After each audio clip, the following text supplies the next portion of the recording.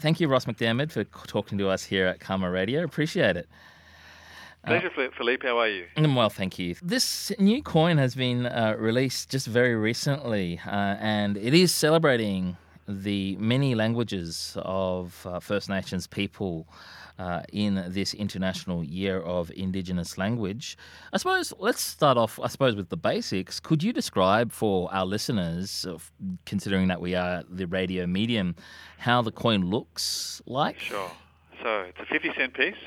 And from the left-hand side, as you're looking at the reverse, there is a series of stripes. And in those stripes, we've got the 14 words that as closely as possible approximate the Indigenous word for money or for coin. In some cases, that's a bit of a long stretch, but in other cases where the word means, for example, peace, P-I-E-C-E, it closely approximates some sort of a vehicle for transacting or trading. Why did you think it was important to release this coin, Ross? So we always look out somewhere between 18 months and 2 years in advance of a particular year or what might be a celebration, commemoration of an event or an occasion, or in this case the International Year of Indigenous Languages. And as a result of us looking out and researching that in 2019 it would be the International Year of Indigenous Languages, we thought what a great way to celebrate the wonderful Indigenous languages of Australia, and work with IATSIS to identify 30 particular regions or tribes or mobs that actually have got active Indigenous languages being spoken, and we ultimately brought that down to 14 as a result of having conversations with those groups about the possibility of using a word that closely approximates a coin or money. Could you tell us a little bit more about those consultations? Like, what did you ask? How the discussions happened with the Royal Australian Mint?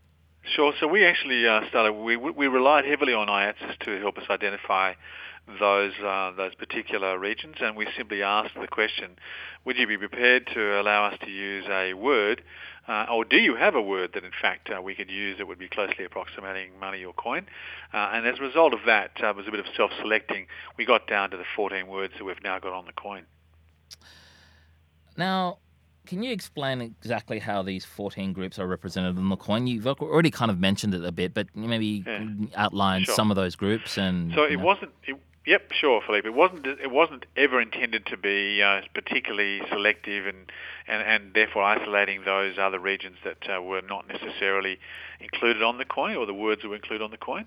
But we tried to get we'd love to have had the complete list of regions covering the whole of Australia, but as it turns out we haven't quite got that. But we've got a really good representation of the regions in Australia where Indigenous language is still spoken. And so it was just a process of having a conversation, getting confirmation from those people in those regions that they'd be happy to use that word or have that word put onto the coin.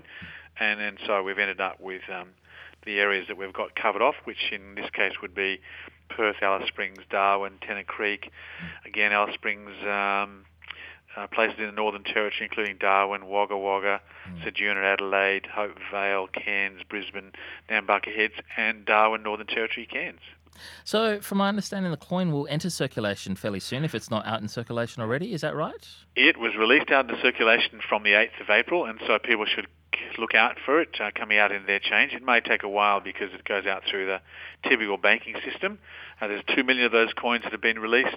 There's also a silver proof coin. What does that mean? It means that the silver proof, there's only 5,000 of those. They are a mirror image, beautiful silver coin that's in a case that's available from the Royal Australian Mint.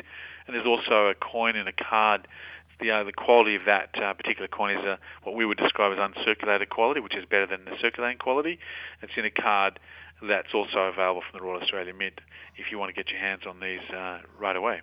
How long was the process of maybe getting the idea of having their coin all the way through to consultation to today? How long did that process go for?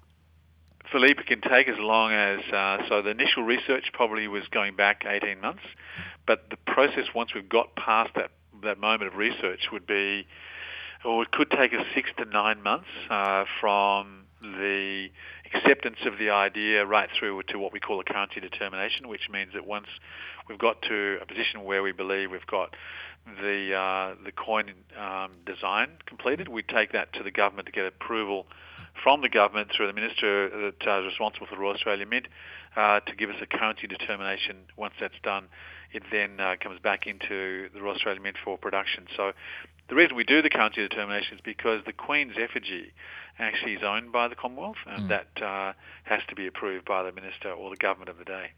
We know that the permanent $2 coin reflects the Aboriginal heritage of Australia, and there's commemoration of First Nations peoples on the currency that's currently in circulation. How much more do you hope the Mint can reflect Aboriginal Australia through the currency designs that we have and use?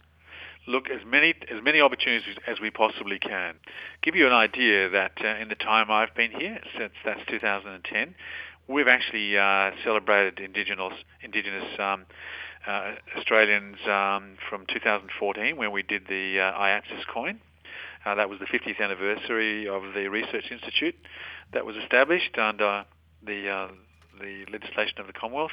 In 2017, we did the Mint marked the 50th anniversary of the 1967 referendum and the 25th anniversary of Mabo with a 50-cent coin as well. And in 2018, we came up with a silver uncirculated coin to acknowledge the Reconciliation Action Plan.